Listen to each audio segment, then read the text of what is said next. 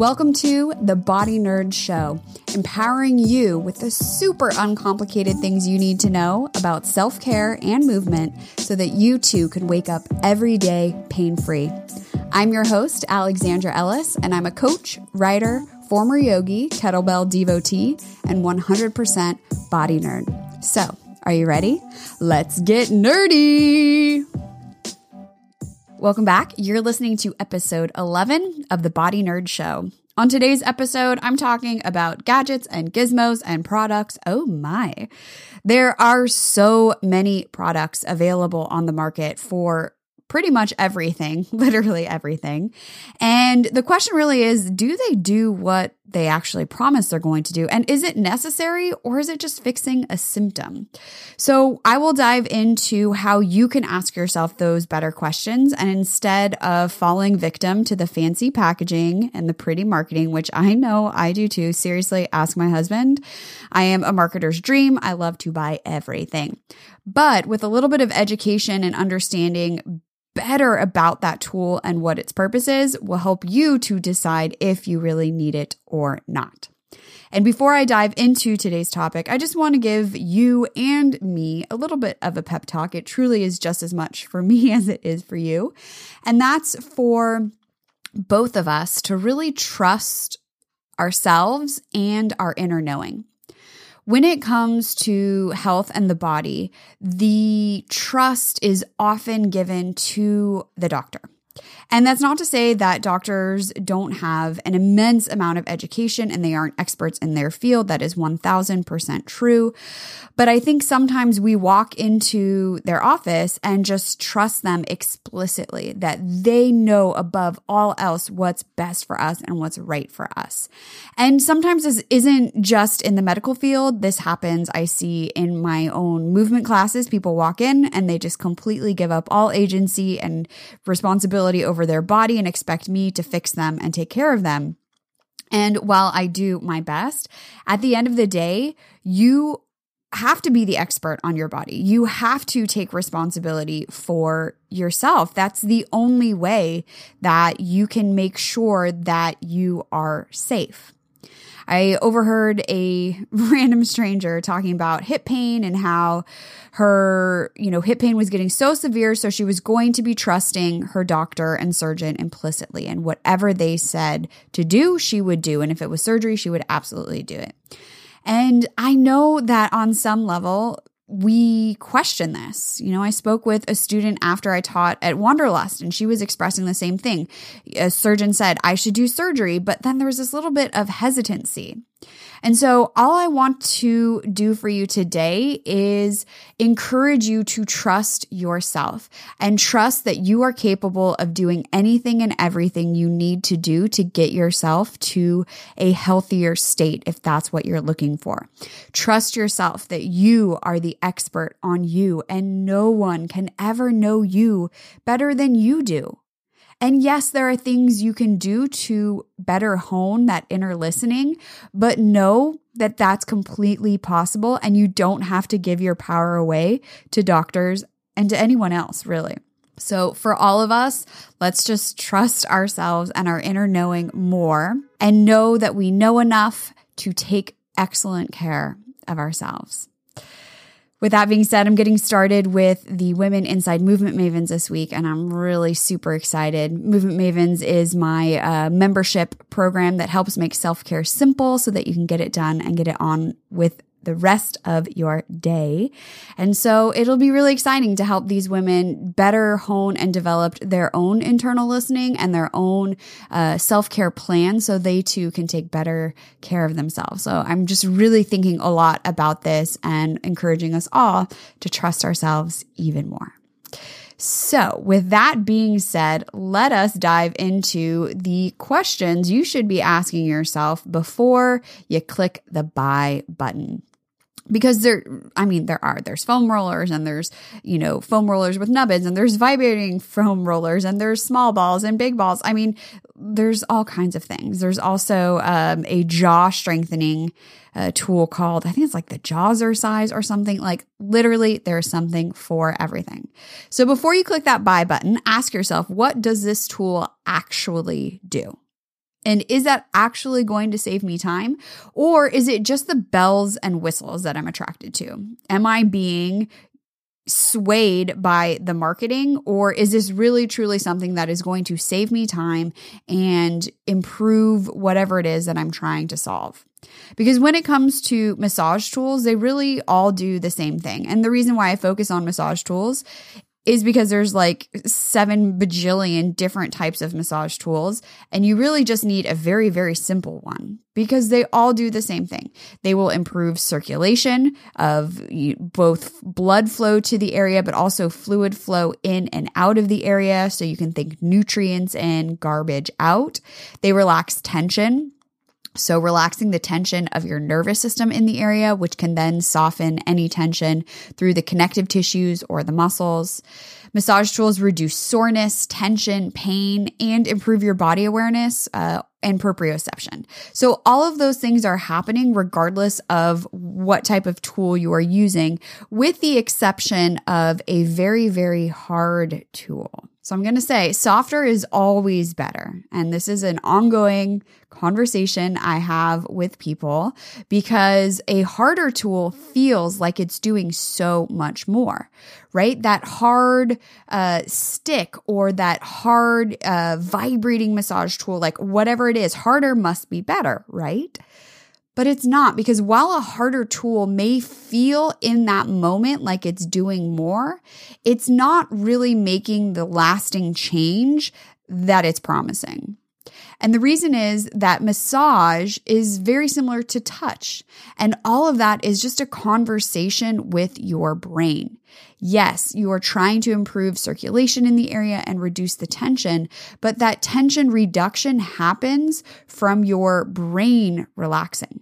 Now, not actually the tissues of your brain relaxing, but the nerves in that area that you're working on are sending impulses up to your brain, and they're giving information on how much stretch is happening, the pressure, if it's a good pain, if it's a bad pain.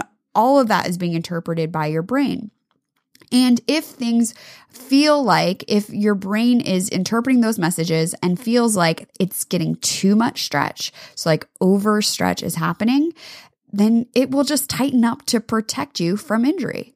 That's all your brain is trying to do, is to protect you from injury. So you can't actually smash your body into submission. You can't use a super duper hard tool and just make your tissues comply, because it's not just about the physical. And I've talked about this before, about the hardware and the software. So if you're going purely after hardware, purely after the tissues with a super hard tool, it's not actually going to make that lasting change, because the minute you're done, things are going to go back to where they are most comfortable and where they feel most safe, which probably is in that tension set or that tension state, or maybe even tighter because of that potential injury that you just created. With that being said, using a hard tool can also lead to bruising. And bruising is an indication that there's already been tissue damage, that blood is being let, I was going to say like a leech. No, that blood is pooling beneath the skin because capillaries have been broken. Anytime you have that type of tissue damage or injury, inflammation comes along with it. And I talked about inflammation on last week's episode about ankle sprains and how having inflammation sit in an area for a long time is an issue. So there are some sides of the fence that say, oh, well, bruising is really good because that inflammation and the healing factors that it brings to the area will help the tissue to repair. So there's probably something to be said with that. But when I look at, and I'm going to throw cupping under the bus, I love cupping, and I have cups at home and I use them mostly to do gliding, but I'm also coming at it from a way more like Western standpoint. As far as I understand from the Eastern standpoint and the energetics of it, when the blood is pulled up to the surface as an indication that there's something going on. So I'm just going to admit, I don't know a lot about cupping from a Chinese medicine standpoint. What I can tell you is from my own experience and doing cupping with gliding, and I was not trying to bruise myself, but I went too far.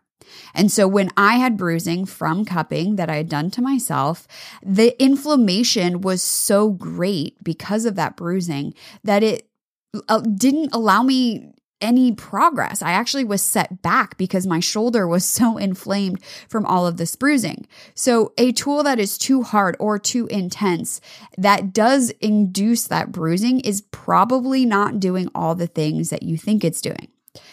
That's not to say, go to an acupuncturist or someone else who's doing cupping and has a practice that's more from that Eastern medicine side, and it's probably going to be a completely different experience. But if we're talking about just the physical aspect of massage tools, harder is not better. Smashing your body into submission doesn't work the way you think it does. So just put a pin in that and think of that the next time that you do have some type of body work that is so intensely painful, because your brain is processing what's going on. If it is intensely painful, it is probably not doing the healing that you think it is. Self-care should be nourishing. It should feel good. And just because it feels good doesn't mean it's not effective.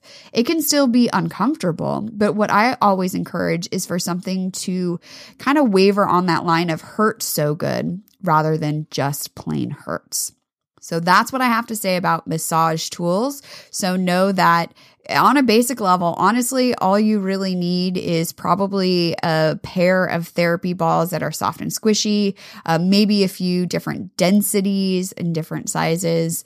I have a whole box of mobility tools, and I keep going back to the same probably 4 tools, we'll say, again and again and again. And I will link my favorite tools in the show notes for this episode, so you can go and grab those. When it comes to strengthening, which I absolutely love, let's talk about jazzercise, which is like the most funny marketing. I love it. It's genius. Come up with a product. But ask yourself, do I actually need strength in this area for my day-to-day?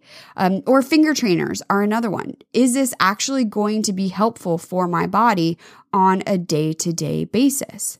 Because if grip strength is what you're trying to strengthen, just having better strength in your hand doesn't translate into better strength or movement up the chain. So for your shoulder or for your elbow. If you have heard of this idea of like functional training, so a full body movement, or at least one that requires, integration or playing together of more joints than just one, is going to help you more in the long run than just getting strong in one specific way. For the hand grip, if I'm just strong in my fingers, but I'm not strong from fingertips to shoulder, the next time I go to pick something up, or I go to close something, or, with one arm something heavy, you're not going to have that same integration from fingertips to shoulder or strength of the tissues to be able to, sustain that load just from doing palm grip training. So as far as strength training goes and strengthening tools, I'd say something that uses your whole body that isn't very isolated is going to be even better than just something that does one specific thing. That's where you run into the issue of having, a million tools around the house that you're just like, I don't even know where to start with this. So I already hinted at the basic tools that I can't live without. So a pair of therapy balls for sure, a pair of dumbbells, or even a single kettlebell, because when it comes to strengthening, you have the most variability with dumbbells or kettlebells. And what I really like about dumbbells is that you're working one side of the body at a time. So that also works your core even better, because your core is attempting to stabilize through the spine as you work that one side of the body. So that would definitely be my preferred strengthening tools. And then you definitely want an inflated ball, a very small one. So not a big exercise ball, but something smaller that you can use for some core work and instability, but you can also use for gut massage and breath mechanics. And if you have, I was going to say surgery, but everybody should be doing gut massage. So my favorite for that is the Coregeous ball from Tune Up Fitness. And there's another one from Rad called the Center. And I'll link to both of those in the description. So I want to know, what are your favorite tools and what are the tools that you can't live without? So send me a DM on Instagram or comment on social media. Let me know what your favorite tools are, because I always love to learn about new tools. And we live in a time where, again, there's literally a tool for everything. So here's to asking better questions, moving more, and getting nerdy. And if you enjoyed this week's episode, do me a huge favor and leave a review on your favorite podcast platform, because it really helps more people find the show. And if you're not into public displays of affection or writing reviews, that's cool too. Share this with a friend, a family member, the cashier at Trader Joe's, just anyone, and help spread the word that your body is cool and you can be totally in control of your pain. I'll talk to you next week. Life without pain is possible. And if you're ready to break up with all the things that are only giving you temporary relief, I've got just the thing. Head on over to bodynerdshow.com to download a checklist with 9 simple things to soothe yourself when you're in pain. It doesn't have to be complicated, and it won't take you more than 15 minutes a day.